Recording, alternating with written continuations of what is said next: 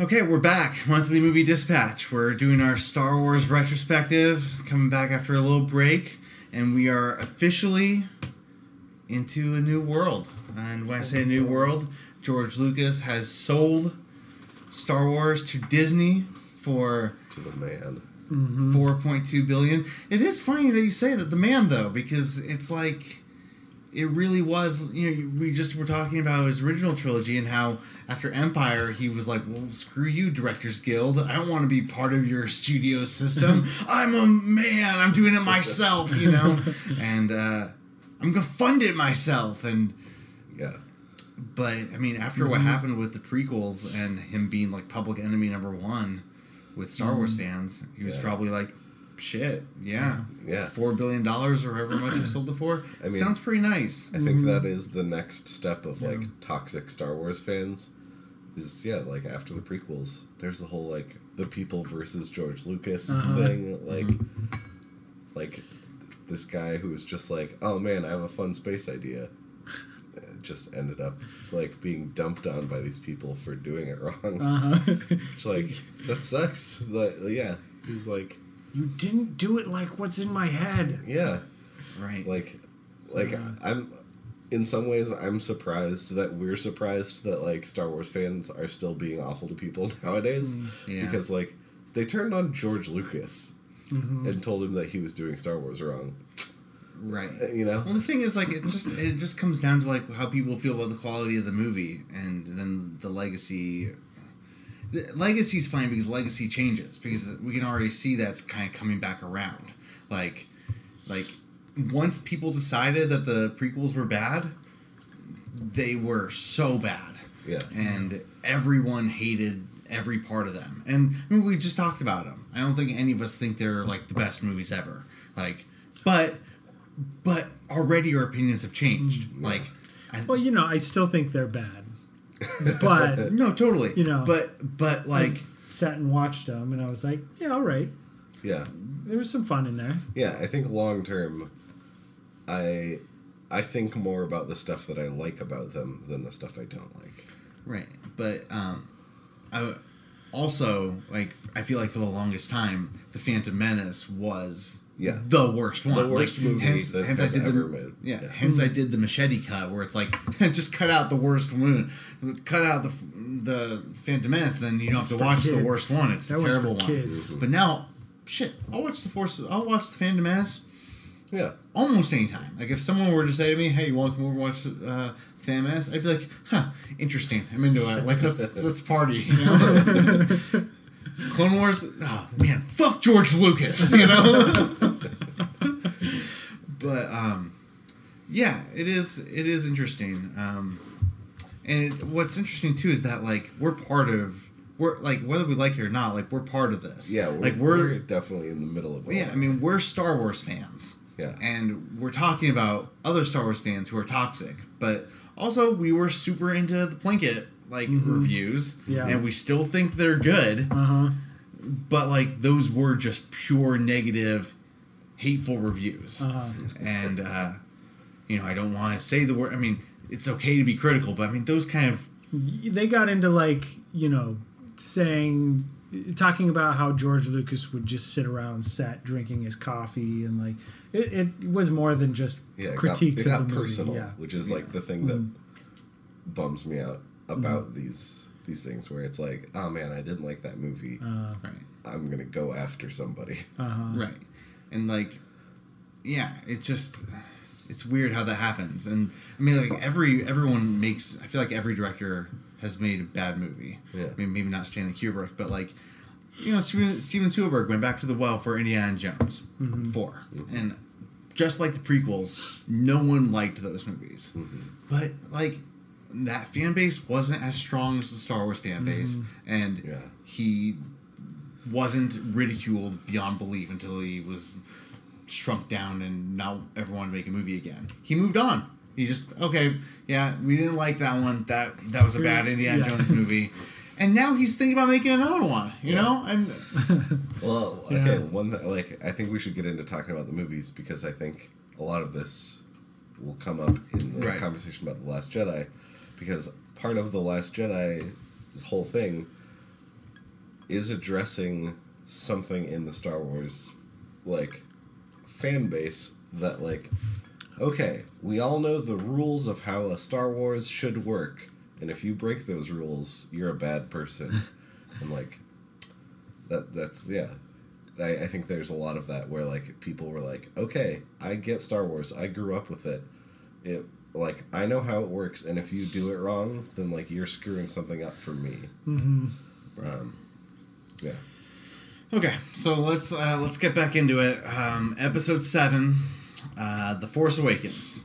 The Force Awakens came out in 2015, December. Main plot points. Poe Dameron is captured by Kylo Ren while retrieving a map to Luke Skywalker, because Luke Skywalker has gone into exile. But Poe Dameron hides the map in his droid BB-8. BB-8 meets Rey and Finn, who are being chased by the First Order stormtroopers. They escape in the Millennium Falcon, which is just at a junkyard. After they escape in the Millennium Falcon, Han Solo and Chewbacca, they track the Falcon and meet Rey and Finn. They start putting pieces together. They're kind of trying to get back to General Leia at this point. But in the meantime, the First Order's new weapon, the Starkiller base, destroys multiple planets, effectively crumbling the New Republic that has been set up. Kylo Ren then captures Rey and encourages her to join him on the dark side. Han Solo, Chewbacca, and Finn infiltrate the Starkiller base. They successfully help Rey escape and shut off the shields so it can be attacked by the Resistance. Han Solo confronts his son, Kylo Ren, and Ren kills him. Kylo Ren then duels with Finn and Rey. Finn is badly hurt, but Rey overcomes Kylo, and they escape before the Starkiller base is destroyed. R2-D2 then shares the rest of the map to Luke Skywalker with Rey, and she travels to find him, and then the movie ends. So it's almost surreal, like seeing all that on like just saying those plot points out loud, because yeah, I mean, it sounds pretty much like A New Hope. Like it's almost like, wow, that's basically what happened. Like giving the plans to the droid, Starkiller blows up a planet. They have to go and save their friend who's trapped on the base, and then disable kind of a lower level kind of worker scavenger person. I mean, similarities with Luke there. Right. Yeah, there's a desert orphan. Planet. Yeah, right. There's desert orphan. There's a lot of similarities with A New Hope, but I just want to say that I always felt like what The Force Awakens needed to do was set up new interesting characters for this new trilogy, and craft a new modern style, like a new look for these movies, because I mean the prequels have a look. It's like that CG early 2000s thing, and then the old ones have, like the original trilogy, have their look. They needed to make something style. They had to have a style there, and I think that they made expectations. Like they successfully hit those two things. And I mean, if you think back to it, back in 2015, when again after Revenge of the Sith, we didn't know if there was going to ever be a Star Wars movie again. Yeah. And at this point, the hatred for the prequels has like festered. Yeah. I think that J.J. Abrams and his team made a story that was safe, non-experimental, and familiar, so that they could get the style and the characters off the ground, and kind of get the bad taste from the prequels out of people's mouths, so they could make 25 more Star Wars movies. And to that, like I think like the first thing I said or I thought when I walked out of the theater was, I just watched a Star Wars movie. Yeah. Like thank God we got another goddamn Star Wars movie. Like, right. prequels were their own thing. They didn't feel like a Star Wars movie. This one felt like a Star Wars movie. A great adventure story of, characters kind of rising to the occasion and just a ton of fun. So yeah, and it's definitely like it's like a variation on the theme, and in a funny way, in the same way that we talked about A New Hope kind of being this like a remix of like the hero's journey and samurai movies and westerns and old serials. This is kind of it's like a remix of that, like it is of the remix. It is. It is kind of doing the same thing, but for different reasons. But it is like bringing in new stuff and new ideas and taking the like characters and elements that we know and love and trying to like tell us what's going on 30 years later or whatever. Right. Or 30 years, in universe 30 years after Return of the Jedi or whatever. And I mean, again, I'm sorry, but like I loved all of the characters pretty much in this movie. Like I thought, I just thought Kylo Ren was the villain that we needed at the time. He's just obsessed with the past. Like he wants to be Darth Vader so bad, but he's really just like a child who has toxic masculinity and just can't really control his emotions. That scene where he just gets some bad news and then just rips out his lightsaber and destroys a computer. It's like, yeah, you're just kind of a brat, And then Rey's got this like wide-eyed innocence about her where she's natural at everything, but she's also like really eager and excited about the world that she's going on to explore. And Finn's like someone who we haven't seen in any of these movies, where his instinct is fear and to fight or flight in that fear. His instinct is to flight. Like he's always trying to run. And I think there's good reason to. Like, Kylo Ren's scary, and But it wasn't just Kylo Ren. It was being faced with that moment of doing something wrong, and I was, as you were saying that, the first thing that popped in my head is like there's a moral code, but I don't even know if he has a moral code. It was just like. It was in that moment he just couldn't bring himself to do it, and and so it's kind of like the not fight or flight, but it's kind of an emotional like gut feeling or reaction that he just couldn't go through with it, and so he ran away. But then even later in the movie though too, he's tasked with like they're gonna go find the resistance, and he's like but I could go jump on that ship and go to the Outer Realms and be safe.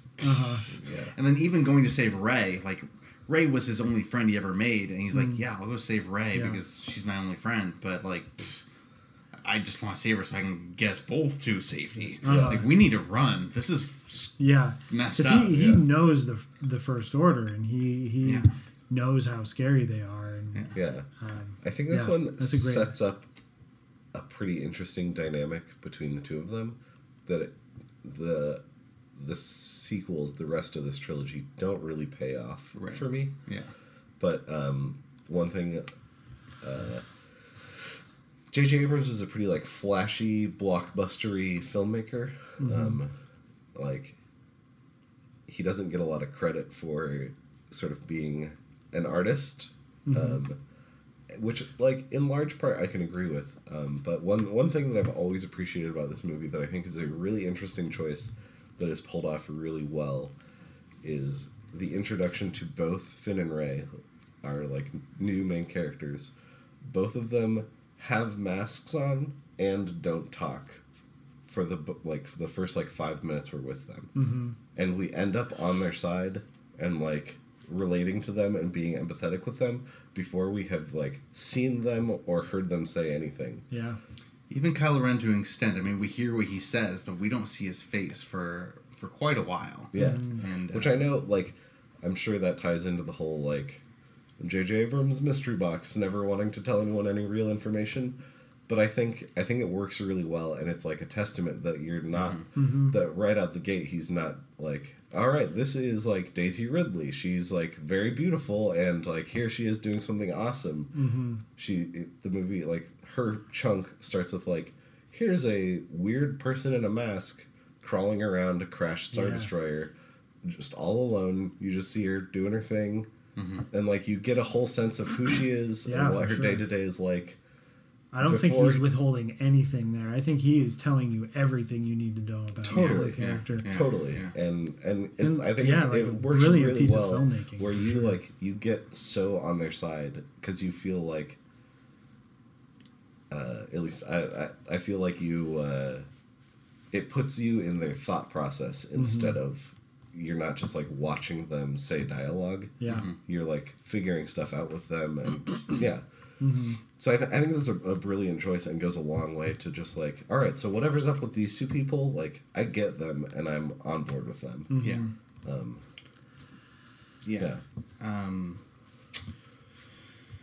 And I just want to go back to the style real quick. Like I thought that this movie had that modern look that I was looking for completely. Like that first scene where she was flying around with the Millennium Falcon. Like I've never seen the Falcon move that way, but like it was realistic. Like I was like, I can imagine it moving that way. Like she flew it through those old Death Stars or Star Destroyers,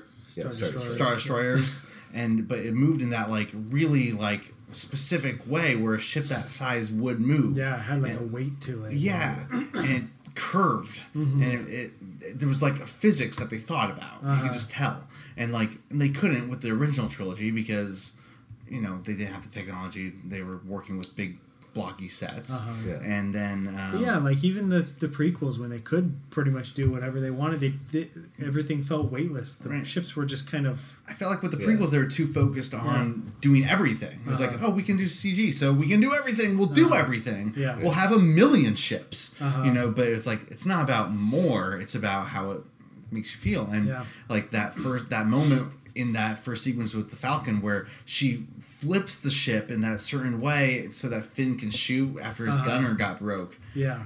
Like, it's like, wow. Like, we all know the Falcon so well, but never seen a move like that. And it just, to me, that set the table for the style for all the, like, every Disney Star Wars movie.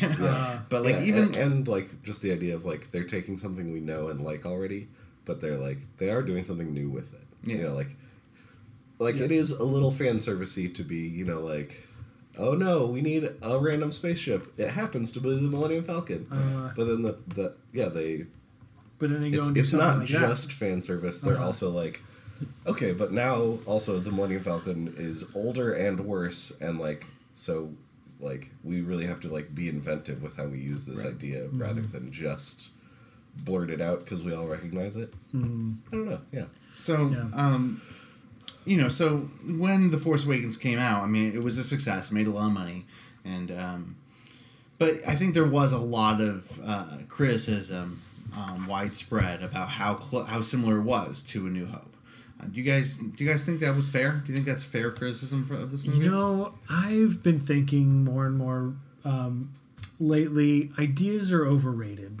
I really do think like. On a superficial level, there are a lot of similarities. The desert planet, put the thing in the droid, it tries to escape, and there's a Starkiller base, pretty much Death Star. But really telling a good story, that's not even half the battle. The bulk of telling a good story is good writing, good characters, good characterization, and fun like for these movies, fun action, and it's the nitty-gritty, down and dirty filmmaking that is what really matters. And I think this movie hits on most of those things. Like I mean, it's not perfect, but and I certainly have problems with it. But it's like it's J.J. Abrams is a really good filmmaker. And his pacing for this movie, the way he shoots the action, the way like everything from the Millennium Falcon to I love the lightsaber battles. I was just gonna say the whole trilogy. Like they had like the Millennium Falcon had weight to it. I loved how these things were like looked like they were heavy fucking swords that they were just like putting everything they had into. The sound design, on the lightsabers, they sizzled. Yeah, you know, there was like a spark that was literally coming out. I mean, we've seen these lightsabers in so many other movies, but this was the first time where it was like, wow, that's wieldy, you know. And also, I want to say that Finn not being a Jedi, using a lightsaber as a weapon, that was pretty interesting too. Yeah. Like because, I mean, at first time you see it, you don't know if he's gonna be the Jedi or what, like how it's gonna really turn out. But I mean, he's like fighting a stormtrooper and he's not good with it. And this is like one of the first times that you've seen someone really have no force and just using it like as a sword, basically. Stick. And it's not going great. It kind of got his ass kicked a little bit by just a random stormtrooper. But I mean, shit, it is just a weapon. Yeah. So. Yeah. I agree with a lot of the Abrams stuff. I kind of feel like, in general, I don't think J.J. Abrams is necessarily a good storyteller. Like, in the same way that I was talking about, like, does Return of the Jedi really have any character arcs? This one does more than that, but also, like, this is what J.J. Abrams is good at, like, setting the dominoes up, like, planting mysteries, like, intriguing ideas that make you want to, like, be involved more and check things out more. Like, that stuff he's great at. But yeah, overall, I think part of what makes this movie great, or like the things that are great about it, aren't the plot, because it is basically, he's like, all right, so we'll take the framework of the other one and like that'll be the playground that I can like build off of. Yeah, and it doesn't feel like cheap to me, because he's not. This is like a weird analogy to make, but it kind of makes me think of Labyrinth, the Jim Henson movie, which is a very boring story, but they're not trying to make an interesting story. They're trying to make like the wildest puppet fantasy world you've ever seen. And they just need something to like, okay, so we all know like how Star Wars works. Like, there's good guys, they'll sneak into the bad guy base and blow it up and rescue someone, like... So we're doing that, and also here's all the new stuff that I'm bringing in and all my new ideas. Right. Like, which, like, isn't necessarily the perfect way to do that, but I feel like he nailed what he was trying to do. Right. So, yeah, with all the stuff with the First Order and the Resistance and the New Republic, like... It's all kind that's of all in the opening, and hand-waved. Yeah. I mean, it's in the opening crawl of there's these different groups, but that's not really what the movie's about. Yeah. And if you really care about that stuff, you can go on Wikipedia or read the canon books, you know, and get to know. But I mean, honestly, like, I was reading about that stuff last night, being like, or not last night, after I watched The Force Awakens, I was like, wait, what is the deal with the New Republic? Because we really don't know much, and then they basically all blow up. Yeah. You know? So I was like, okay, maybe I should read about that a little bit, because, like, so that was, like, their capitals that blew up. Okay, so, like, most of them died. That's why they're in such a bad place after in The Last Jedi. Yeah. Okay. But, you know, it's like... Yeah, they just don't doesn't really come address across, it. And, you know, I do think there's probably a better movie somewhere that could have, you know, taken all this stuff and done something better. But, yeah, I think that a lot of that stuff is just kind of assumed, and you can fill in the pieces well enough to allow the movie to be fun and really enjoyable. Yeah, it kind of uses a like Star Wars shorthand to be like, to just get things back into action, which in some ways also like one of the things I want to talk about this whole trilogy is like the strange back and forth nature of it, of like differing narratives and stories being told in opposition to each other a little bit. And I think that kind of starts here, honestly. because as fun as The Force Awakens is, the opening crawl is like, all right, so nothing in The Return of the Jedi really mattered because there's just still the Empire and it's something else. It's just not called the Empire anymore. It's called the First Order. So Yeah. they're out there. It's a huge... It's a very weird way to start the movie, honestly. Right. And, like, they sell it because we get on board with, like, okay, so yeah, they're still stormtroopers. Those are the bad guys. I get it. Oh, these guys have X-Wings. They're the good guys. Okay. And we're watching Star Wars. Yeah. And it's all familiar. Totally. But, like, again, like, just thinking about the through line of all of these movies as an actual narrative work of art, it's pretty crazy to be like, all right, so here's, like, how the Emperor came to power, and then, like, here's how the Emperor was defeated, and everything that he had was completely destroyed and lost, and the good guys completely won. Next episode, never mind. All the bad guys are back. They're more powerful than the good guys again. And one of the good guys, like, one of the main characters, has just disappeared. Right. Like, it's a pretty crazy way to, like, continue this story. Yeah. Right. To just be like, never mind on the last one. And on top of that, it's like you got a new bad guy who's the son of these two guys, but they're not together anymore. Yeah. Han and Leia aren't together anymore. Yeah. Yeah. So. Yeah. So, yeah, overall, though, like, I think it works. It has a ton of fun stuff. Han Solo's arc as, like, the Obi-Wan Kenobi of this movie is really interesting and compelling. Yeah, I agree. I think it works like, really well. Because, again, also by the Return of the Jedi, like, Han Solo's kind of neutralized. Mm-hmm. Like, he's still charming, but, like, he doesn't have that edge. Mm-hmm. He's just kind of like this jealous boyfriend a little bit who's like, hey, I'm cool too. And then it's really interesting to see him, like, now where, like, there's all this implied heartbreak and wife, and he's kind of back where he was at the beginning of A New Hope, but also he is also, like, older and wiser and has seen stuff that, you know, he's not really the same guy. He's just sort of reverted to the state where he is comfortable. But he also believes in the Force. Yeah. He's, like, on board with mythology and, like, religion and stuff. Like, he's like, all of it's true. Yeah. Like, it's all real. Yeah. And I am that guy. But I'm also not that guy anymore. Yeah. Because of heartbreak. Yeah. Yeah, so I think it's a really interesting turn for his character to, like, bring him back as, like, this, like, beaten down loser who is still also a very charming rogue who also has, like, this heavy weight and burden that he's carrying through the whole movie. Yeah. Yeah.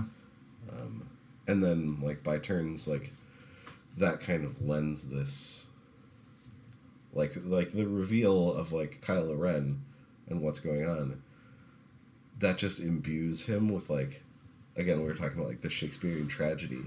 Like, he's like a fun, scary, wild villain where you're just like, man, this dude is nuts. He has a crazy lightsaber. He is emotionally unstable. And then to be like, he shouldn't be like this. Like, this is horrible that he's like this. Yeah. And it, like, takes this turn of, like, he's no longer, like, a fun bad guy. Yeah. Like, once you find out what's going on with him, you're like, this is really sad, actually. Yeah. Totally. I mean, he's still also a fun bad guy. Yeah. That's what I mean, though. He's the bad guy that we needed for this time period that we're in. Where he's, like, he's not the faceless, you know, Darth Vader. He's not just blind rage or whatever. He's... Yeah. Even with his mask on, he's complicated and he's easily triggered, and he's doesn't have a strong backbone. Yeah, he's weak in a lot of ways, but he's strong in other ways. Yeah, and he's got power. He doesn't know how to wield it, and I don't know. It just. And then he takes his mask off, and you see, like, it's Adam Driver, and I don't know about you, but I can't help but be like, oh, poor guy, you know? Like, he's just like, yeah, but you got a lot of emotions there. Adam Driver cannot not have just a lot of emotions at all times. Yeah, totally. So, anyway, so what do you guys give this one? I gave it a 4 stars. Yeah. Thought it was a lot of fun. Yeah. You know, still some problems, but Yeah, that's, worked I think really that's well. where I'd put it. Yeah, I gave it 4 stars too. So, wow, 4 stars all around. Yeah, This is the one we- nice. So far. Okay, on to what's probably fair to say the most controversial Star Wars movie. Yeah. Considering, like, I think some people like the prequels, but, like, generally they're over here, you know, and then...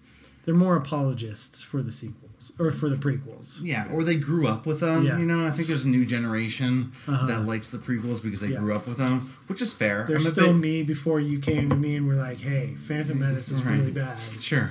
Or, like, I don't know. I'm still a big Jingle All the Way fan, you know, like, grew up with it. Can't wait to watch it this Christmas. But, like, The Last Jedi, like, it was pretty, like... Actually, there's some crossover there. Jake Lloyd. Both of them. Oh, shit. Oh, yeah. You're right. Yeah. Hell yeah, Jake Lloyd. Anyway, so The Last Jedi, though, a lot of critics liked it. But, like... A lot of critics loved it. Yeah, a lot of critics loved it. Fans went crazy and hated it. There's a lot of strong opinions on it. Yeah. So I'm excited to talk about it. Some plot points for this one. I've got a few. General Leia orchestrates an escape from the First Order. Poe Dameron disobeys her and leads a successful and ultimately unsuccessful attack on their fleet. The Resistance goes into hyperspace, but the First Order has new technology enabling them to track hyperspace travel.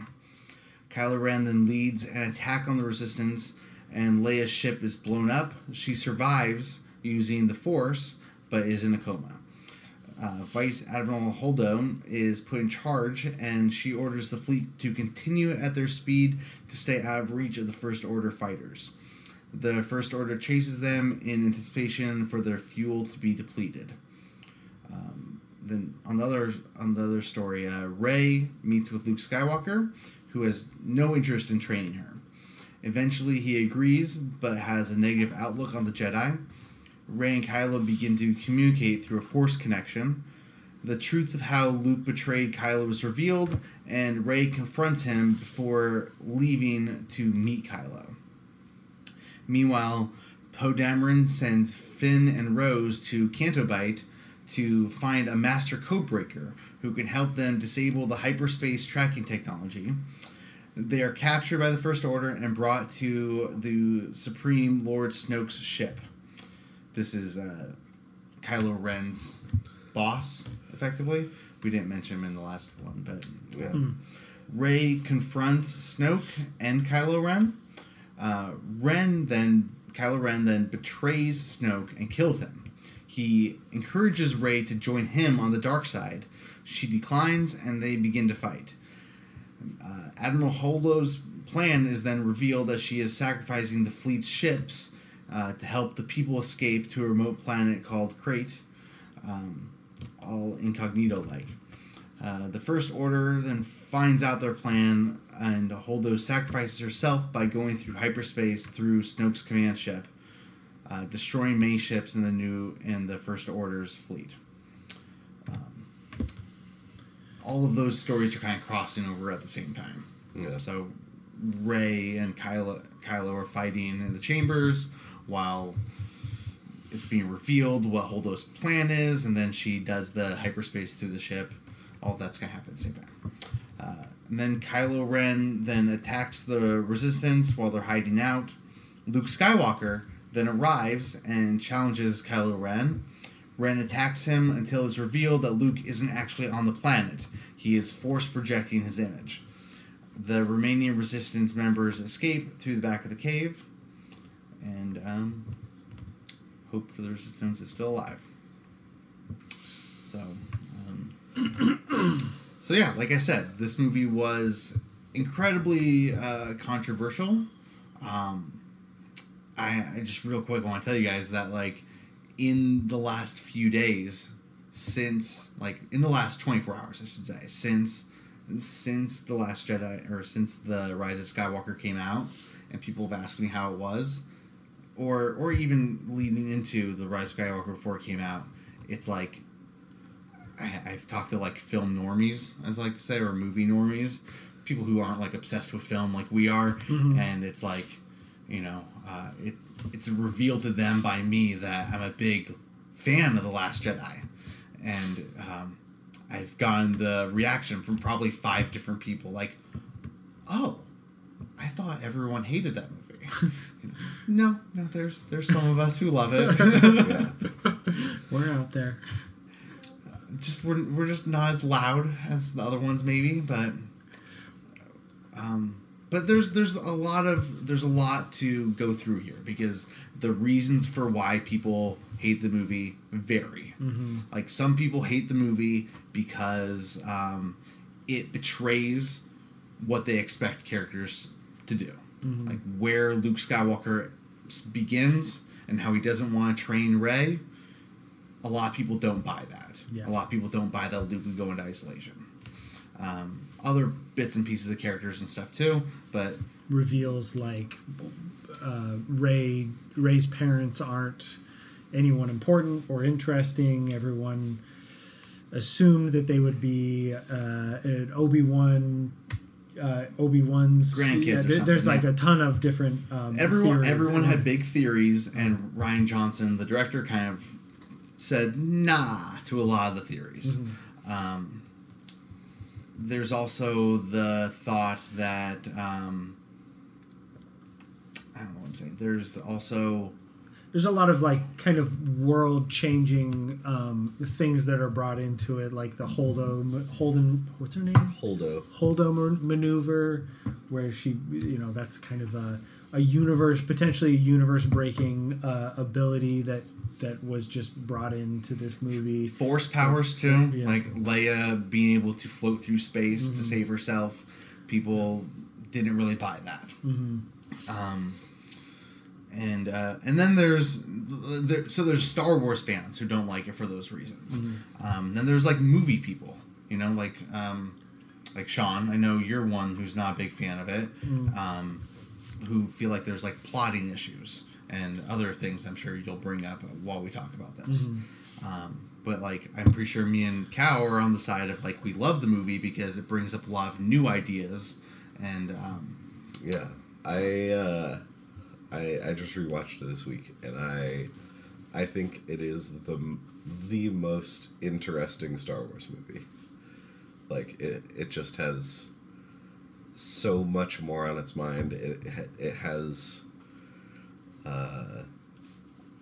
it's a examination of storytelling and what it means to be a good person, and how to deal with failure and what that means.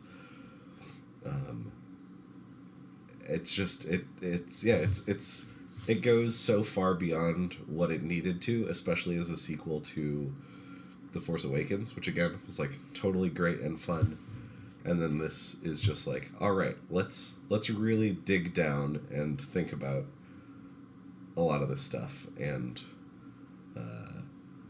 I think it's super fascinating, pulled off excellently. I basically have no complaints about the entire movie. And I'm not fully there with you. I do have some complaints. Yeah. But I think I was telling Sean before we recorded this that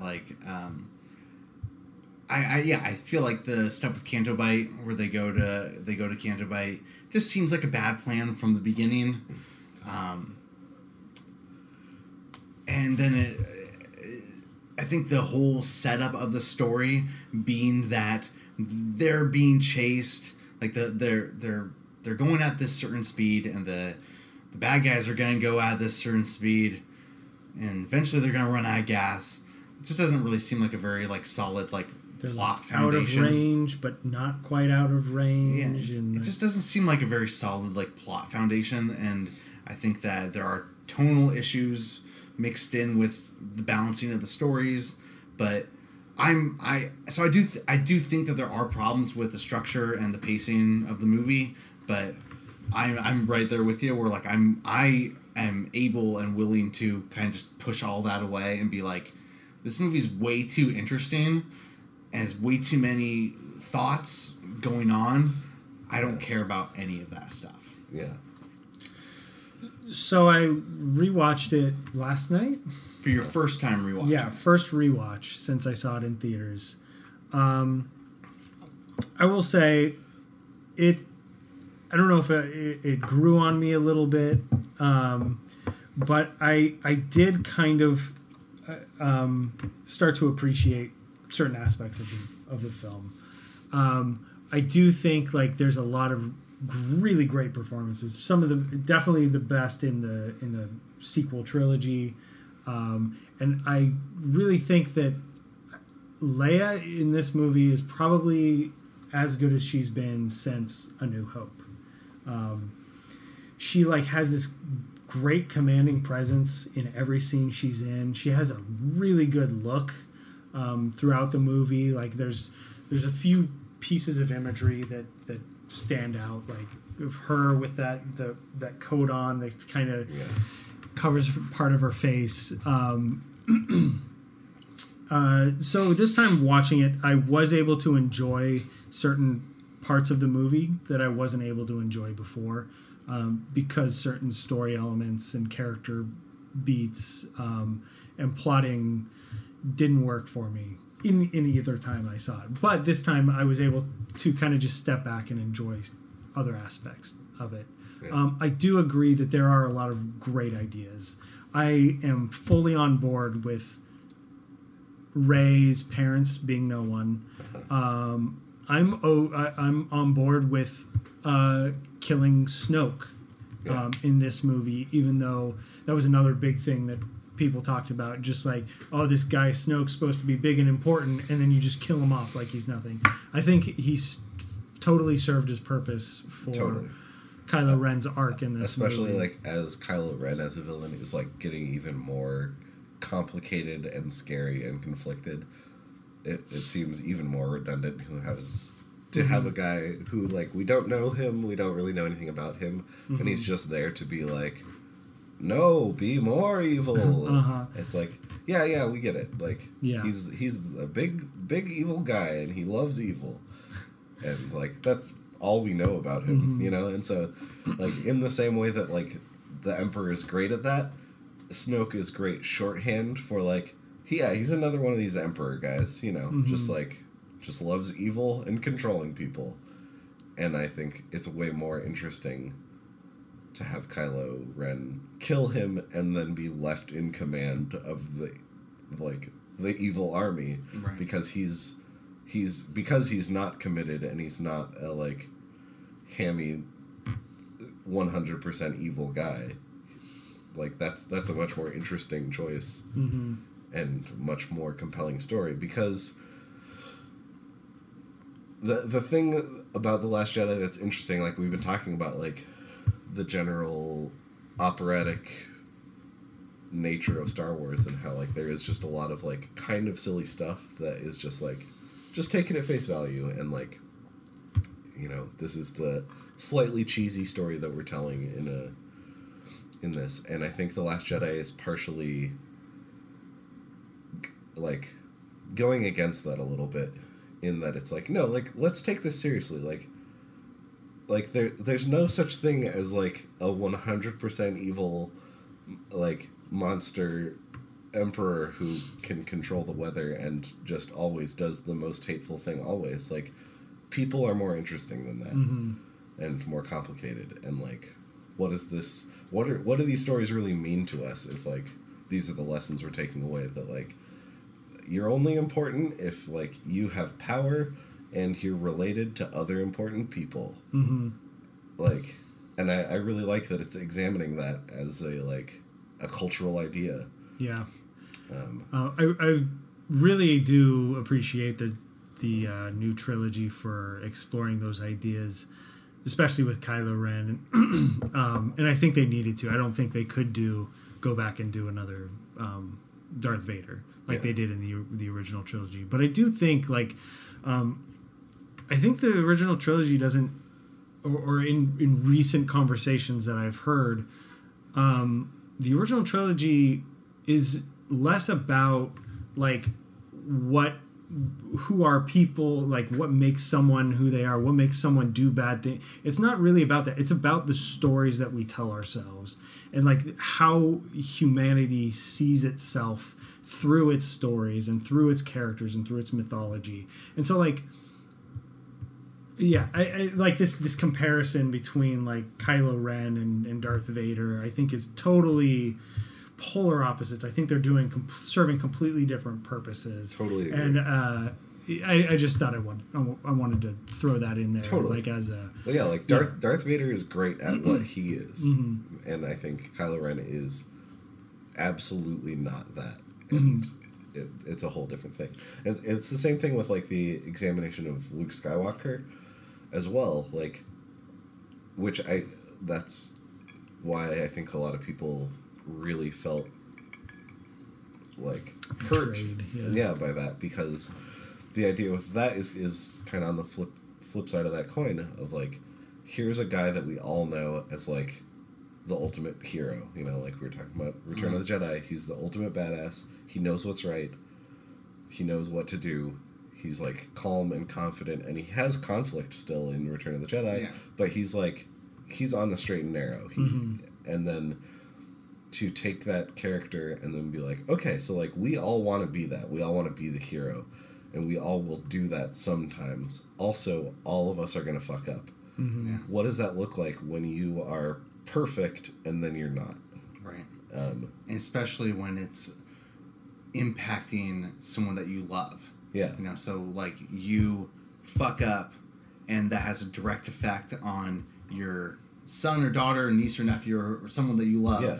And that sets them on a bad path. Like, it's like abuse. Like Luke Skywalker ruined a kid's life. Yeah. You know, like we were talking about like how Anakin killing those kids doesn't land the way it should because we don't care about him. And then The Last Jedi is like, Luke's not evil. He doesn't kill kids, but he fucked up so bad it ruined a kid's life. And he almost did. Like, that's part of the thing. Is like, you know, with Return of the Jedi, he was teetering. You know, he was never going to go to the dark side. You know, Sean said that before, he didn't fully buy it. But, like, that was a plot of the movie, was them trying to bring him over to the dark side. And there was a little bit of hatred there.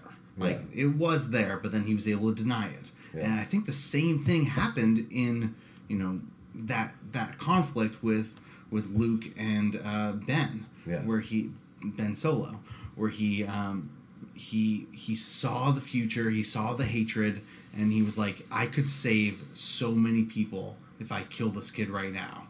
Yeah. No, that's not right. And then, but it was already too late. Yeah. And everything fell apart because of it. Yeah. And so, like, just dealing with that fallout and, like, regret and the fact that there's nothing, like, it's not up to him to fix it even. Like, you know, his masters, like, two people that trained him, what did they do when they fucked up? What happened when the Jedi Order fell apart? Yeah, everyone both of them went to exile. Disappeared. Yeah, and so, but that is, I can totally get, like, it is a pretty, like, bold choice.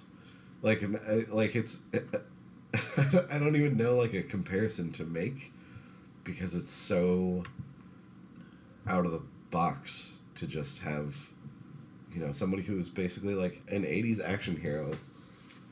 You know, right? It'd be like if the new Rambo movie came out, but Rambo was dealing with the fact that he's killed people in the past. Yeah, and it's about him, like First Blood.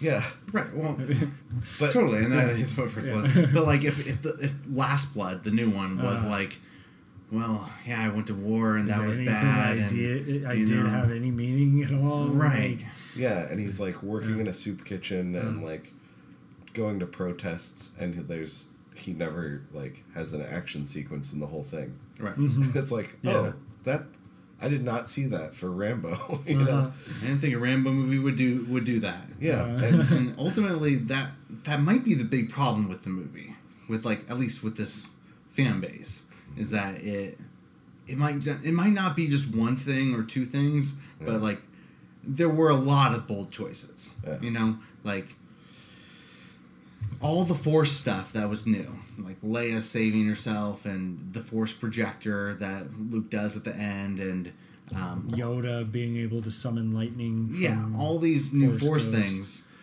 like by themselves, aren't a big deal. Yeah. And to me, they still aren't a big deal because I kind of think all the Force powers are kind of made up. Yeah. Like they're all That's all where- kind of that's don't where make I'm at. sense. I think But- the problem you run into with that is especially with the new one, you start piling these things on top of each other, and now all of a sudden, and this is something the comic book and superheroes, the problem that they run into all the time. You keep piling these powers on top of each other until you have a person that's so wildly powerful that it's just no longer has any meaning or relevance to the story, as opposed to like back to Yoda, right? Yeah. Right. Like the things that Yoda was saying to Luke, like that's what's important in this story. That's what's important about the Force and their magical powers. Yeah. It's not this like what new like super powerful. How can we top ourselves with the Force powers in this one? Yeah. And you know, I definitely have problems with this movie, but it's getting a little ahead of myself. But especially the new one, like really pushes those way too far. Yeah. And Well, okay, so but what I appreciate about the new Force powers in The Last Jedi is, first of all, Luke like directly repudiates, like Rey is like, you know, he asks Rey what the Force is. She's like, it's like it gives you powers. You lift up rocks, you know. Yeah. And like he's like, Literally, that's not the what point does of he all say? of this. See, What is I his feel like line? going back to what you were saying about what Yoda and what Yoda's saying, I feel like Luke was like, I thought what Luke was doing with Rey, even though it was like pessimistic about what the Force is, to me it was like almost just just as important. that was a nice moment for sure. Like, was all- what was his line? It was so good. Everything, like when he says everything you've said is wrong. Or Yeah, I didn't- yeah. He said something like, "It's amazing. Yeah. Everything you said was wrong." Yeah. But And so along with that, like they do bring up these new powers that we haven't really seen before. Like there's the Force, I don't know what to call it, like the conversation, connection. The connection. Which that's one you've kind of seen before, where Yeah, they like in can some variety. Luke and kinda Leia have a connection, have yeah. one, and then Darth Vader kind of Yeah. says a thing to Luke. Totally, in that feels like a Empire. natural evolution. But then, like Yoda calling down the lightning, like controlling the weather. I think that works for me because they've already said like these aren't superpowers to fight bad guys. Like that's not the point. Like it's not about that. It's, you know, it's like a participation in the balance of the universe, and it's they like return to this idea that this is more like meaningful and mystical and solemn than just like I want to be able to like, you know, be the Green Lantern, you know. Right. And so in the whole movie, anytime there's like a new idea or a new Force power or whatever, it's never presented as like, aha, this will be the Deus Ex Machina that like I can use to fight the bad guys. It is like it's a natural extension. One of them is Which Force one? projection is the kind of the Yes, but the it's ending. also, I mean, it's the opposite though. Like He doesn't actually defeat anybody. It's like a trick. But yeah, it's the trick that supposedly allows them to escape, and you know, he all of a sudden Luke's there, and Yeah. and he doesn't get blown up by the new AT-ATs, and Yeah. and then and yeah, and then so he supposedly buys enough time for them to find another exit. Yeah. Your point is still. But yeah, I get what you're saying, but that one is he's not using one teleporting to win a lightsaber fight. He's like all of those powers come out of like genuine moments of human connection and are like born out of what those characters are going through. It would only work, like Luke's force projection would only work. It only works because Kylo wants to fight him so bad. Like if it was anyone else other than Kylo, it wouldn't have slowed him down. Like if it was just the Imperial fleet marching toward him, like Luke's thing wouldn't have worked. But because Kylo was like, I want to go out there and fight him one-on-one and defeat him for my sake because it's me and him, the last Jedis, that's what we're doing. Yeah. That's the only reason it works. And I think because Luke, what that moment is really about for him is finally confronting his failure face to face in the only way he reasonably can. And it's not about fighting and winning and being a badass and being perfect anymore. He shows up to just be to just finally address it and be there. And I guess that kind of gets at the general problems I have with the movie is that that's all great. There's some great ideas there for sure. And there's even some that's a great character moment for them to have. But it comes at the expense of a believable, well thought out, well executed, well developed world, in my opinion. You know, and that's the thing that happens throughout the movie. All of their whole plan that they go on to the Cantabite, is that was that whole plan is just so rapidly presented and and taken at face value and take it all these like huge leaps in logic are taken so quickly and bought into, and I'm watching it and I'm just like, whoa, hold on a second. What's going on here? And they just like move on to this bizarre, as a lot of people call it, the side quest of the movie, which to me is not the side quest. It is the driving plot of the film, where they're going off on this mission to save the day, while Poe's back butting heads with Holdo. And you know, they're told there's only one person who can hack this system.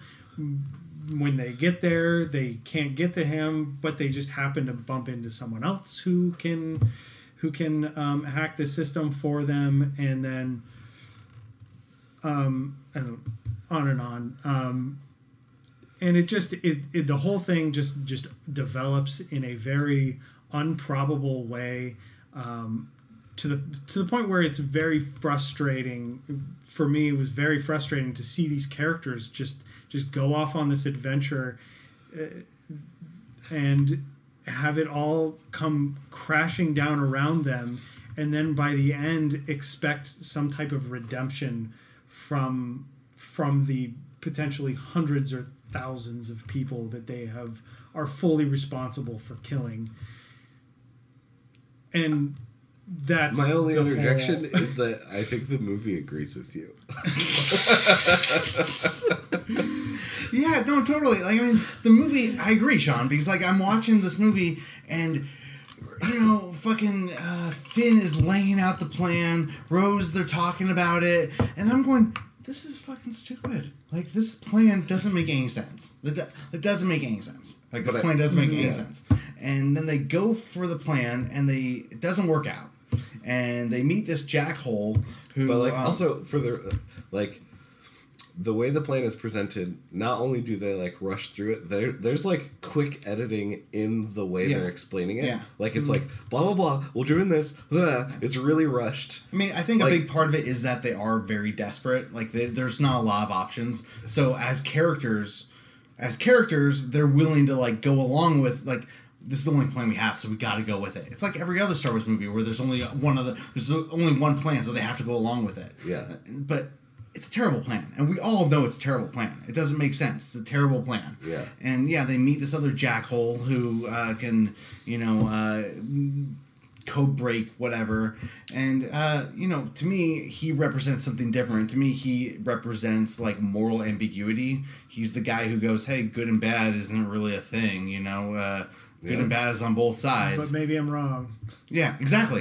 Exactly. That's actually one of my favorite scenes in the movie where he goes you're wrong about that, and he's like, maybe, but because he is moral ambiguity. He's just a guy who he doesn't know if there's good or bad.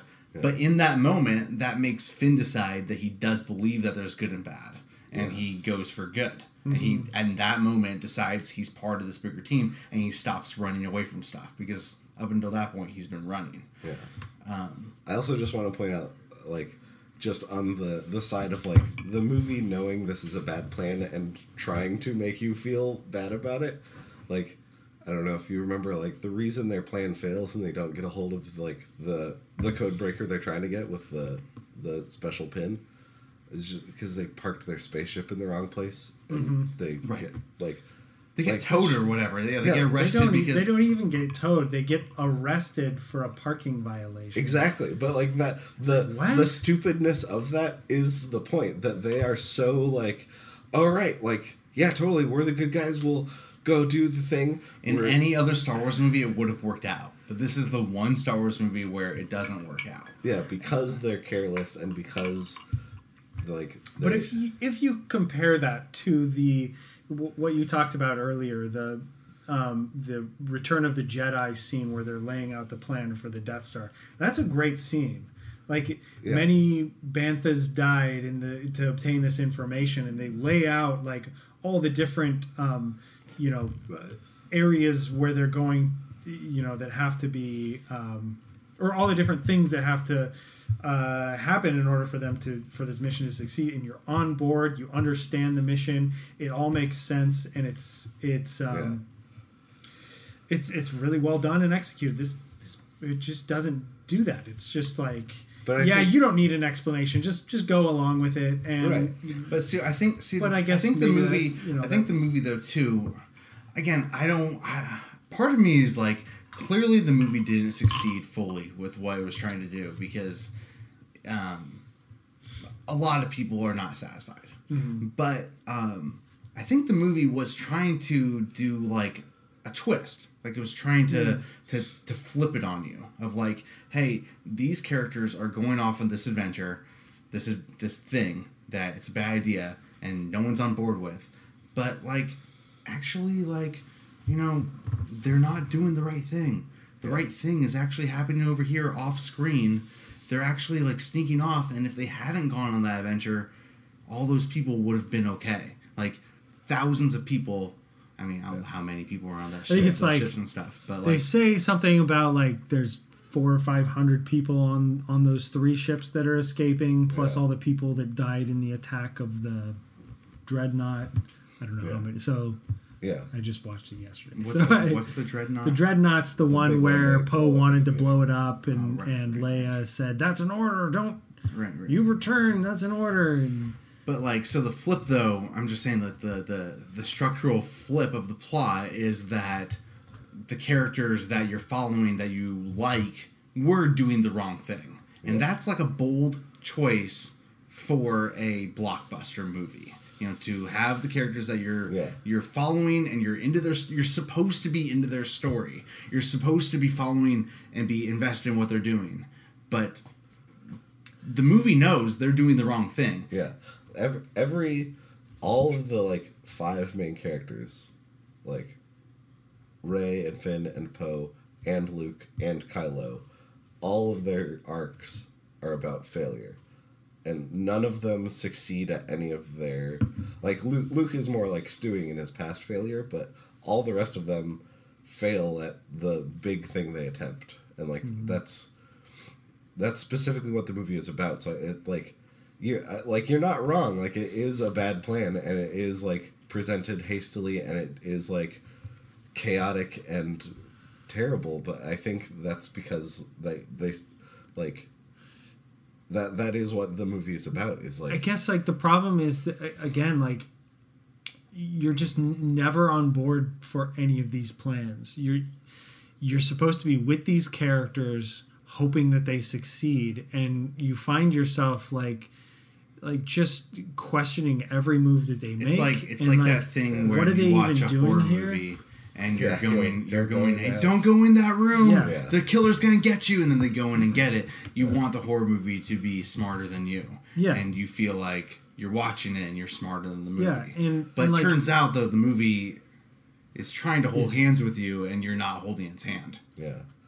Yeah, like the big turnaround, like the big reveal really is like the moment where you like get confirmation that Holdo, who's like come off as kind of like abrasive, you're on Poe's side of like, tell me what's going on, like, you know, wanting to be in control and have like some involvement in what's going on.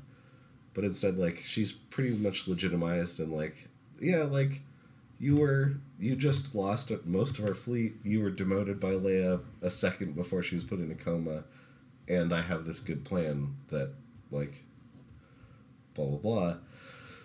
Her plan also fails because of the actions of our heroes, but then she's, like, the only one who's, like, I will find a way to, like, at least buy us some more time to fix some of this failure in, like, one of the most spectacular sequences, which...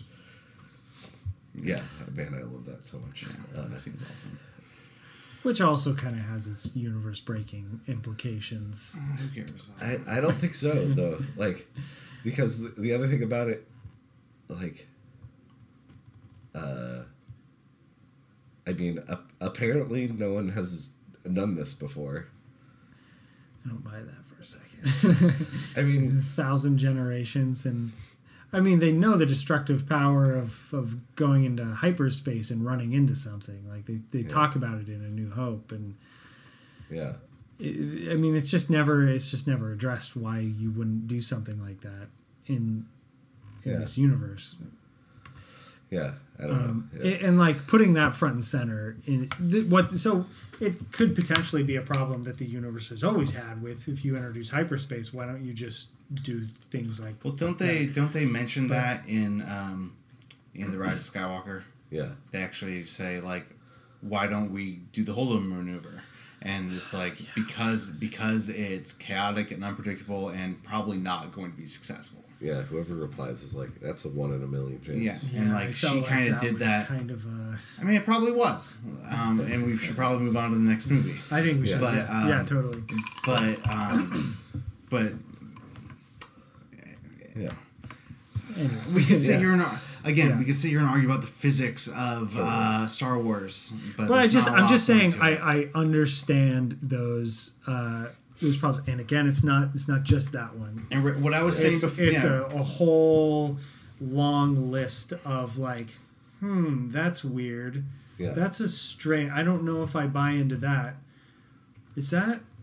How does that? Why would that? You know, like when you're doing that through the whole movie, it's frustrating. It takes you out of the movie. And again, like what I said earlier, the rewatch of this movie, I knew I wasn't going to like all those things. I knew I was going to, have problems with them. And because of that, I was able to just kind of put those in the background, maybe because I watched the 3 prequels and a lot of other bad Star Wars movies before that. I was kind of able to put that in the back of my head and enjoy other parts of the movie. Yeah. But especially the first watch, it's very hard and very distracting to get past this. Right, and that's what I was trying to say before, is that, like, for whatever reason, like, there's a sector of us who are willing and able to just buy into these issues. Not issues, but like these bold choices, let's call them. Yeah. But it seems like the movie fails because there's too many bold choices. And it's like, okay, like what I was talking about before, that's like this plot switch where you're not supposed to like what the main characters are doing, but you're following them anyway. But this other guy who you're not supposed to like is actually doing the right thing. It's like, structural thing. It worked for me, but it's like it's a pretty weird concept, and it's like they had too many of those. These like bold choices that they add up, and it's hard for people to buy into. Yeah. I do think like on the rewatch, it did become a worthy Star Wars movie to me. I will say that. Like it I do think the ideas and the things that it was trying to do, it in the end it took its place in the Star Wars. And I just admire boldness too. Like that's part of my thing is that like I'd so much would rather have boldness than boringness. Yeah. Yeah. I agree. Justice completely. League over and also Man of Steel. No, I would go Man of Steel, 100%. No, Man of Steel. Batman v Superman. Oh, yeah. Batman v Superman. Man, that movie was swinging for the fences. It was going for a home run. It had big ideas. He was going for a grand slam. Yeah, it kind of shit the bed, but you know, Justice League. I mean, maybe it was a better movie in some ways, but also it was like vapid nothingness. So I was talking about this with my brother to bring in the extracurricular Star Wars movies. We were just talking about generally ranking the Star Wars movies, and I was like, obviously, the Star Wars Christmas special is insane. It doesn't count. It's garbage. But it is... They put so much effort into how bad that movie is. I think that is a more interesting movie than something like Solo, which is just like, here's the stuff you expect. And it's all callbacks and nothing really that complicated or challenging or anything. And I kind of feel that way a little bit about The Last Jedi, that it's like it is swinging for the fences on so many levels that I absolutely love it. And we should talk about The Rise of the Skywalker, because also, in addition to me thinking it's probably the most interesting and one of my favorite Star Wars movies, The Last Jedi,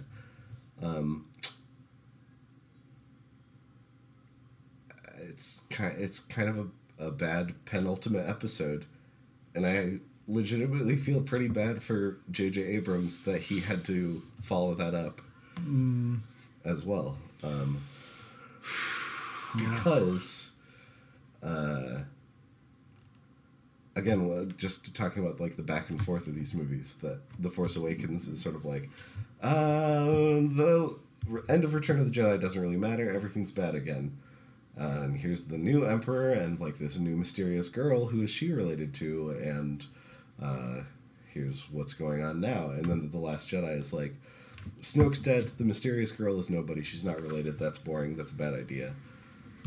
And just kind of like shuts down all these narrative things that The Force Awakens started, and then goes off on this like long, again, super compelling to me, just meditation on like grief and failure and like what it means to be a good person and how to live with like having or not having a destiny or how you perceive yourself in the world. And then it's like, all right, now it's time for the final episode of this 40-year saga. Right. Back to you, JJ. 9 movies. Yeah. Like, and it's just like honestly, I feel pretty bad for him, and because not only that. So first of all, I just have this image. It's like the two metaphors I think of is like, I think The Last Jedi knocked it out of the park, and then J.J. Abrams was the one that was like, I'll go get the ball back because you knocked it out of the park and we were playing a game.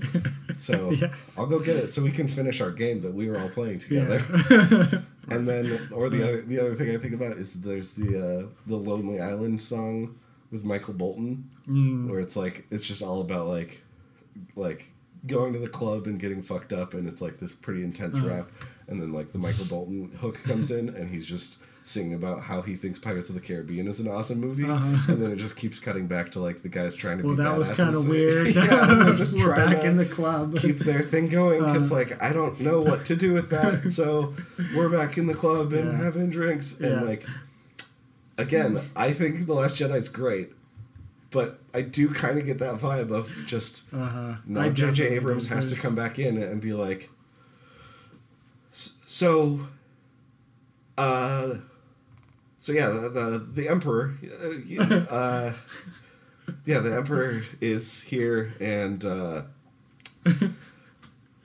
yeah, so they all got to team up against the Emperor because, like, you know, just like it's Right. like Rian Johnson did kind of leave him out to dry. Right. Just shut down all these things, killed off the entire rebellion except for 20 people. Right. Snoke's dead. Snoke's dead.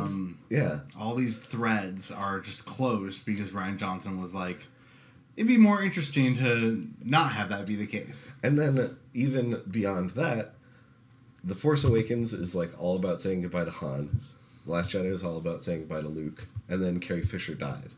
Right. And like the rumor is that like the third movie, like Colin Trevorrow was going to do the third movie. And the rumor is like part of the reason he left is because he, like, his whole movie, his whole idea, his whole script was all about Leia. Right. And then they're like, whatever, a year and a half, 2 years away from like the locked and loaded release date, and then like your main character can't do anything. Right.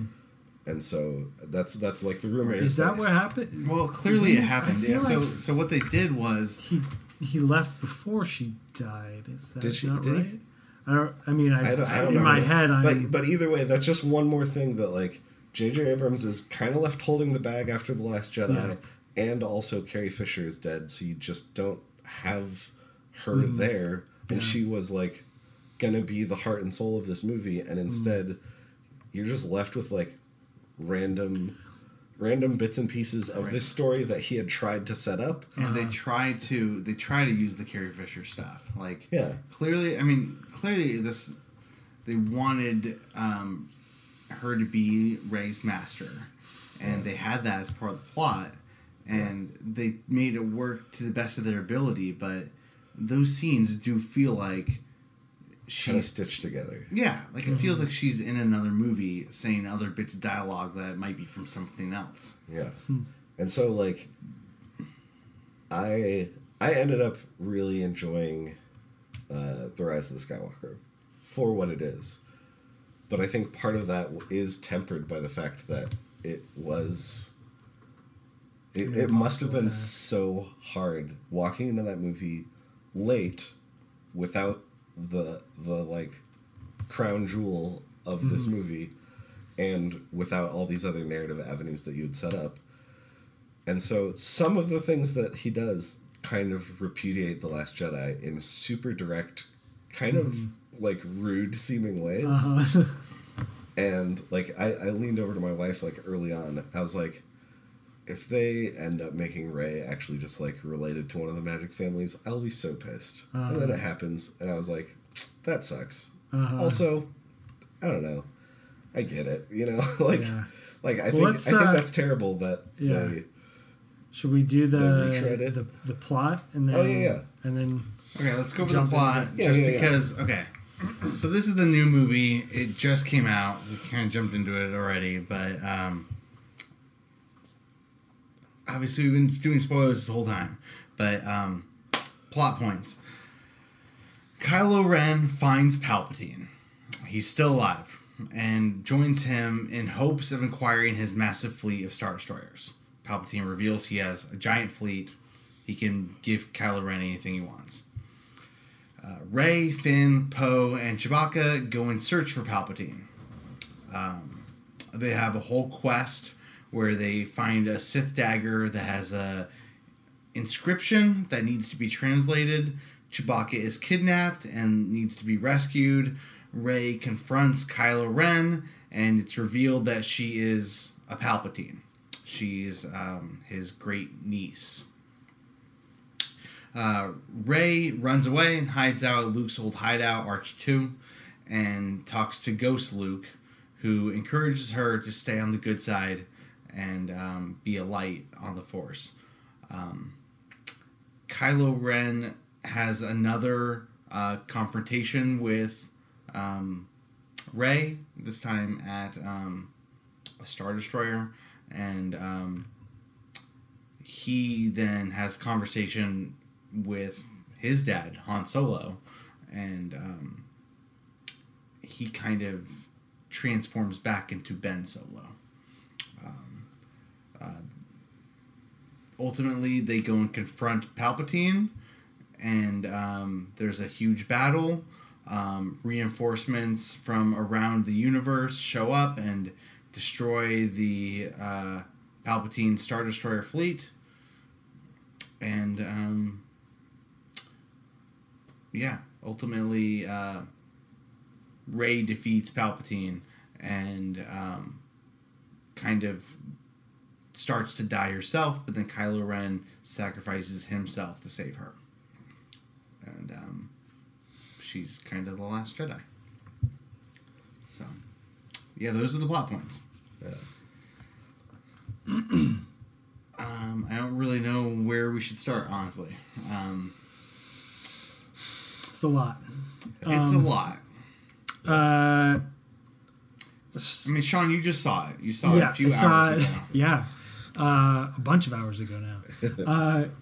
Yeah. I guess my hot take is there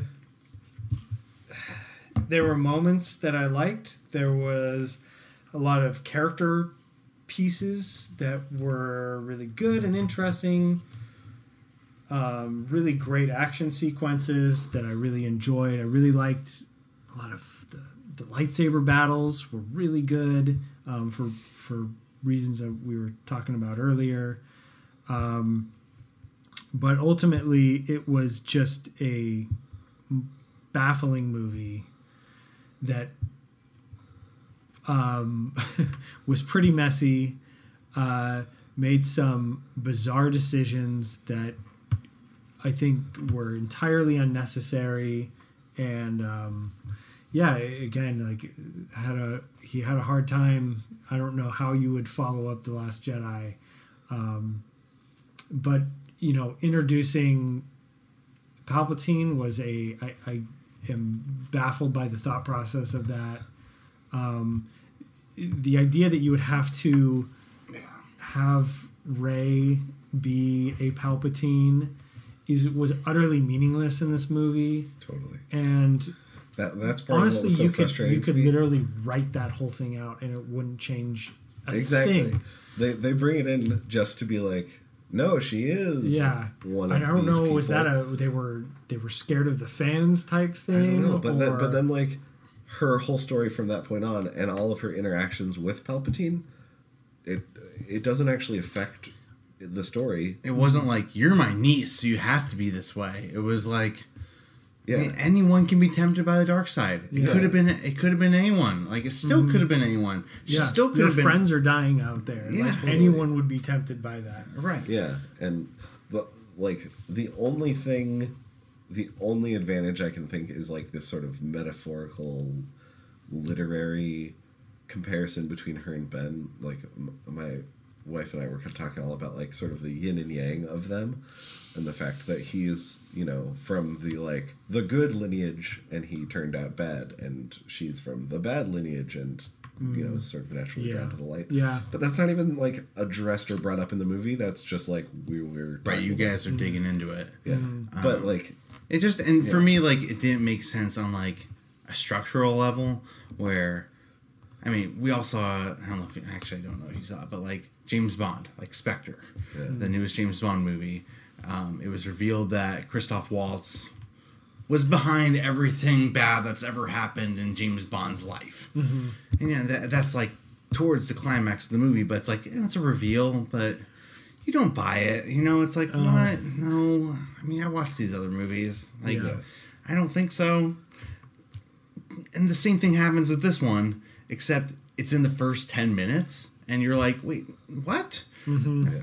I just watched the other ones. Uh-huh. There were no hints. Yeah. None of that. No hints. And I kind of wonder if J.J. Abrams was like, well, I had this whole thing planned out with Snoke. Right. Yeah. And now Snoke's dead. Who do I do that with? Right.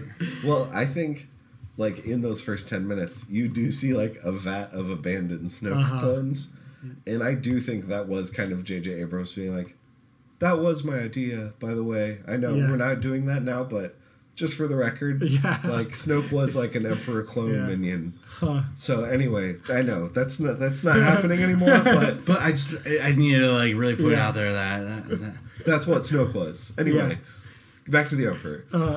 And so like that's a lot of this stuff does feel like him kind of out of desperation, just picking up threads that maybe he left before or ideas that he had during The Force Awakens, even small and bringing things. them back, whether or not they really make sense. Even small things like in the first movie, Kylo Ren's wearing his helmet like the whole movie. He only takes it off in a few key moments, but then like right away in The Last Jedi, Snoke is like, take that stupid thing off. Yeah. And so he takes it off and then he destroys it in the elevator, like right off the bat. Yeah.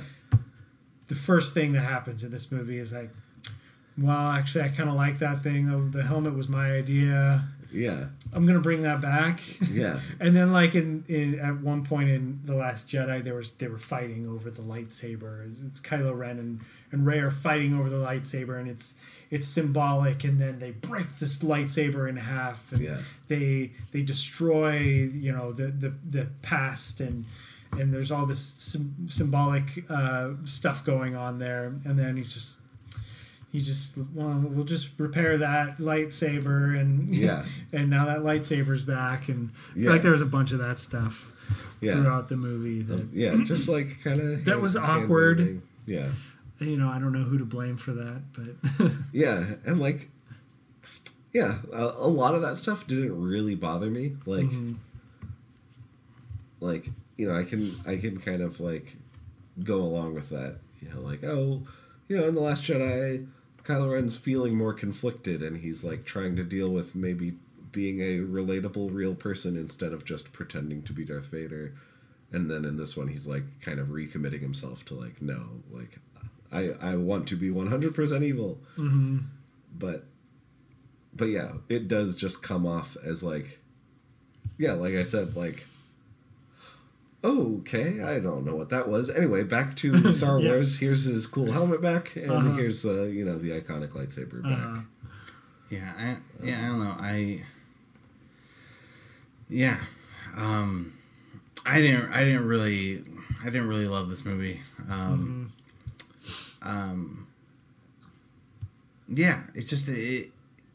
It just seemed like it was like cobbled together in a lot of ways. Yeah.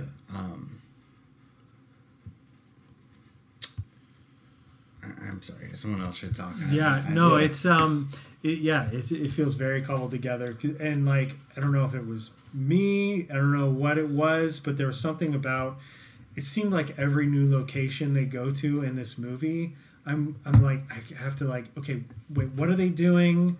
What's the goal here? Why are they in this place? And like I have to reassess everything, and I don't know if I just like was bored with it, or if it was just clumsily put together, and it like had this weird, like they have this dagger and they have to find the clues, and I wasn't following that. That's like there were a few things I liked. I did really like C-3PO and how he had a pretty big role, and it was like funny, but it was also like purposeful.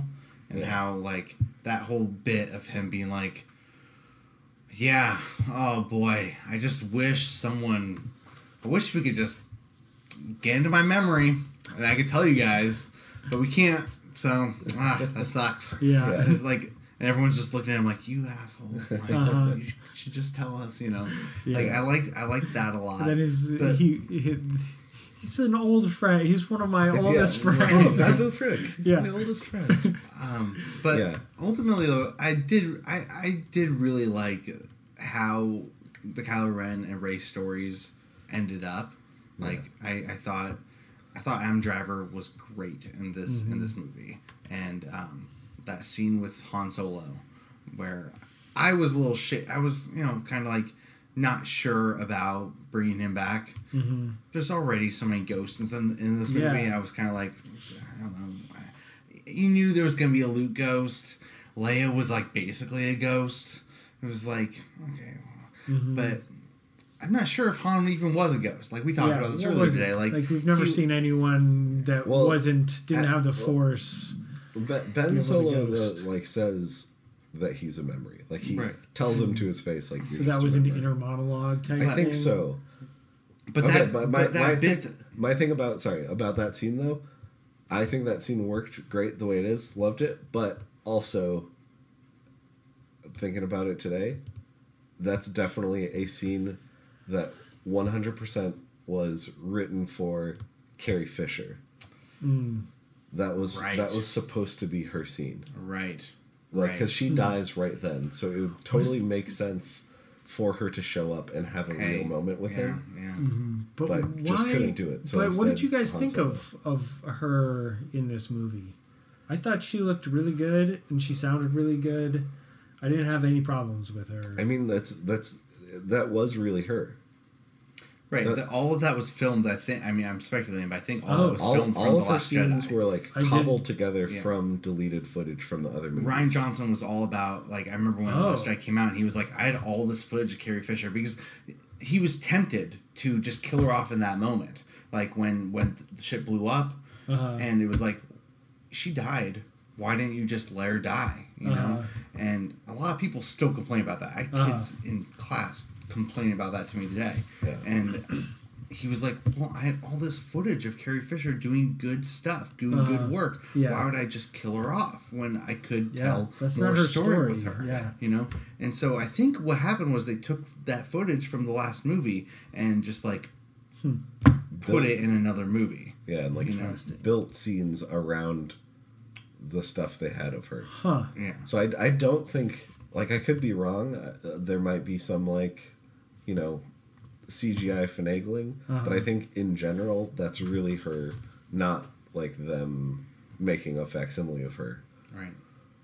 That totally makes sense about about Harrison Ford, though. Definitely. So like that, it's another one of those things where like it totally is a messy, weird patchwork movie. I love the dialogue there, and that's part of it where like he goes, you know, Kylo Ren's dead. I'm talking to Ben Solo, and like then it cuts to Adam Driver, and I'm like, yep, like just look at Adam Driver's face, like he's emotional, like that is Ben Solo right there. That's not Kylo Ren anymore. Like, and you can just see it. Yeah. So I mean, I liked all of that. I really was into Kylo Ren's arc, and I didn't love that Rey was Palpatine, but I also liked what she went through, and the ultimate conclusion that they all came to. I thought that was a pretty good story. Yeah. Like, I was into all of that. Again, like Return of the Jedi style, like to kind of go along with like what you're saying about like how they're just kind of like going places and doing a bunch of stuff, and it's like fun to watch, but also not necessarily very moving all the time. Like I think this movie also, none of the characters besides Rey and Kylo Ren have arcs or emotional through lines. They're all just like doing stuff and accomplishing things and saying exposition and like you know, making friends. But like we even like find out more about Poe's backstory and like see more of his real life, but he doesn't like go through anything in the movie, really. You know, like he's the same guy throughout. He's the same guy. He becomes like the head of the entire fleet. Right. He does have a little bit of character stuff in that where he's like I really thought they were going to show up, and then they showed up, you know. But like his faith wavered a little bit, but it wasn't like an arc. Yeah. I was really kind of hoping he was gonna end up with Finn at the end. Yeah. Well, I don't know. They seem to have a lot of chemistry between the three movies. So I was kind of hoping that it was going to be like, hey, can I kiss you? And she was like, no. And he's like, okay, well, I'll kiss him then. Yeah, I feel like both of them are like so like upsettingly charismatic that I feel like they are flirting or in love with everybody and vice versa. Like anytime anyone's talking to Finn or Poe, I'm like, they're about to make out. And so like, which that was actually, that's one of my other like big complaints is Rose Tico from The Last Jedi. Yeah, Like that sucks. I thought it was a really fun character, really interesting, a great like companion to Finn. And like they end on this kiss, which is kind of surprising in The Last Jedi. It's like, oh, I didn't know if I necessarily saw that coming. It felt like that kiss felt like it was more of Rose kissing him and him being like, oh, I wasn't even thinking about you that way. Yeah. But it was like, it was interesting though. Yeah, it was and like, it felt like a genuine moment. yeah. And then so we go from that to like she's still around, but now she's like not part of the club anymore. Right. And like, hey, last chance to get on the Falcon. Nah, I'm gonna stay here. yeah. I'm, the Star Wars fan base, they got real pissed at me in the last movie, and I got off social media because of it. Toxic fan base. Yeah. So, I'm gonna be in this movie, but like over on the I'm side. not gonna do anything that's gonna piss anyone off. Yeah, I'll exist here and I'll look at computers.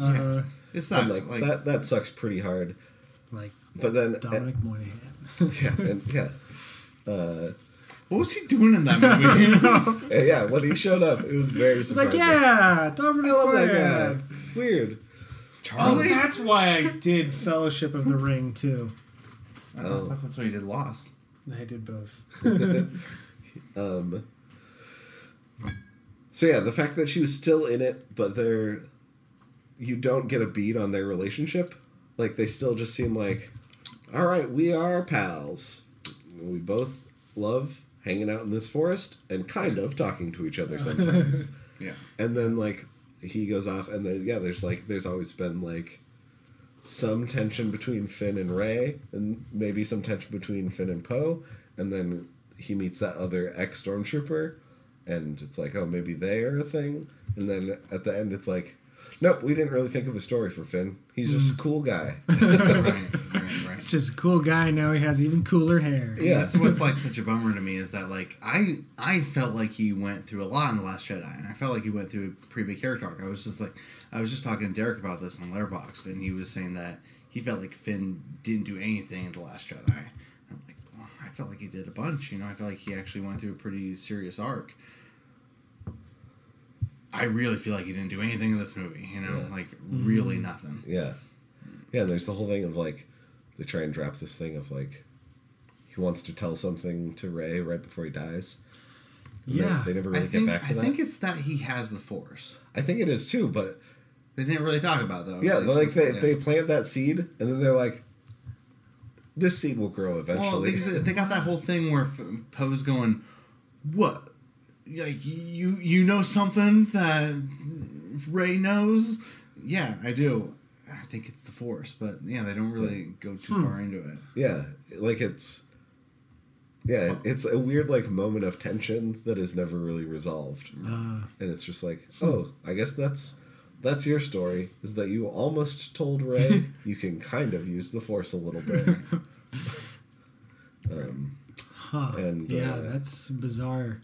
I don't know. Would they have cut that story out, but then leave that piece before they get sucked under? Because they clearly had enough time in the movie to like, because it's not just that he almost gets sucked under. They talk about it when they get sucked under, and then later on they're about to get killed, and Poe's going, "Hey, so what were you gonna tell Rey earlier?" Yeah, you didn't need to have any of that if you weren't gonna pay it off. Yeah, especially because he has like not much else to do. Right. Anyway. Yeah. Messy movie. Movie. Okay, so we need to wrap this up. Totally. Satisfying climax? I mean, that's the thing. It's like, okay, so it wraps up 9 movies now.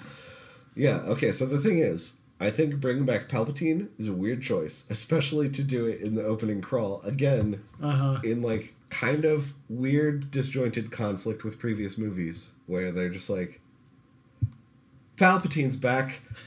And Yeah. let's just dive into that. I read that and it didn't even register in my brain. I full on read Palpatine. Nothing happened in my head. And then I saw him. I'm like, oh, Palpatine's back. Yeah. It was so. I read weird. the opening crawl and was just like, oh no. Yeah. But here we go. That said, Register as a possibility. that said, once like the climax kind of starts and it gets into like Rey and Kylo Ren, they're interacting with Palpatine. You kind of get a sense of his plan that like this is kind of this penultimate moment of like if he can corrupt this one Jedi, like make her give in to her hatred. I'm not even sure if it's like he says something about like if you do it, if you kill me in anger, then like I'll be able to possess you. So like either I get to kill the entire like all of the rebels, I'll successfully do that, or you become a monster and there will be no more Jedi left. Mm-hmm. That's a pretty great like you know, rock in a hard place catch-22. It wasn't introduced until like the last 20 minutes of the movie. Yeah, and then it kind of resolves like, well, she doesn't like kill him. Really, he burns himself up. Yeah. But it's kind of just like they present this choice that she has to make, and then she doesn't make the choice, and then it still resolves. Yeah. So it's like morally unsatisfying.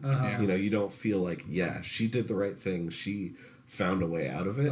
She's just like, well, he got so pissed he exploded, and she lived happily ever after. But that could be a statement on like the hubris of the whole thing, right? Because you know, he got too up in his own grill, and you know, it all fell apart for him. Yeah. But I do like. I know some people. How did you guys feel about the kiss? What kiss? Between Kylo Ren and Rey. Oh, I think it would have been better without it. Yeah. I thought it was fine. Yeah, it was fine. I was totally sold on it, but just other folks I've been talking to. I guess like I was good with it because I was kind of always. I kind of wanted them to get together, but I also couldn't imagine them being together. Mm-hmm. Yeah. You know, like I thought they had a lot of chemistry, so I was like, okay, like just because I've seen other movies, when people have this much chemistry, it seems like they usually make out. Yeah. And get together. Yeah, and that was you know? definitely And- in my head. Like, Yeah, right. And so like, and so then when he saved her, and they're sitting that close, I was like, well, they gotta kiss. Yeah. Like this is like Yeah. what happens in movies. And then they kissed, and I was like, okay. And then he died, and I was like, oh, Yeah. interesting choice actually. Yeah. Like I thought that was maybe one of the most interesting things that happened in the movie. Yeah. I guess for me it was just like it would have been nice to not have a relationship that doesn't have to have that type of. Well, they had that with everyone that Finn ever met. Well, Or yeah, Poe ever exactly. met too, I guess. That's just I like- guess yeah. I guess is why I want Poe and Finn to make out. Yeah. I think the reason it worked for me is because it was like less sexy than it was like they just understood each other. Yeah.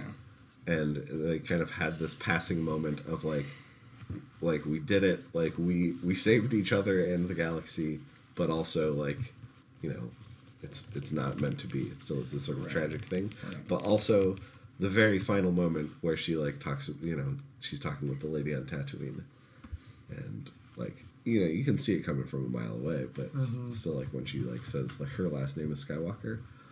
I think that is obviously like a tribute to like Luke and Leia, who were these parental figures to her, but also I think it's kind of like she took his name. Like they didn't have the chance for like an actual relationship, but I like the idea that like, it was like we are both finally on the level and like through this thing, and like we could have been together if things were different, but instead she takes his name, which also along with like forcing her to be a Palpatine in this one, it is again another weird back and forth of like, she's nobody. Oh, she's a Palpatine, but she's choosing not to be a Palpatine. She's choosing to be a Skywalker. Yeah. That still is something, you know. It's kind of a muddled message about like the whole idea of like You can whether be or not you're somebody or whether or Right. not your bloodline matters, because ultimately she does sort of make the choice of like, I want to be a Skywalker. right. And ultimately, you can be whoever you want to be. I think Yeah. is what it's trying to say. But And I also like the idea of, there were rumors going around that like maybe Skywalker is going to be like the terminology for like the new, like Jedi. the new force for justice in the world. Like, Yeah, that's and I kind of like that idea, and I think that kind of jives with this. Again, you kind of have to do the legwork, but I like the idea that she's the last Jedi, she's the only Skywalker, right. but she's not, that she chose that for herself, and I feel like other people, it still has that Star Wars feeling of like, there's more stuff out here. This universe is not over, and it's fun to imagine a world where people are like, I want to be a good person. I want to be a Skywalker. Right. So, On that note, I think we should wrap it up. yeah. So, hell yeah. That's Star Wars. That's Star That's Wars. Star Wars, through it. the Skywalker Yeah. series. If you've never seen them, check them out. Filled with spoilers on this episode if you've been listening to that. But if not, I mean, give us some feedback. Let us know what you think. If you disagree with us, we love I'm talking. sure you do. Yeah, I mean, we've got a lot of thoughts, but I think we covered a lot of bases here. If you And, disagree with me, I don't give a shit. I'm just kidding.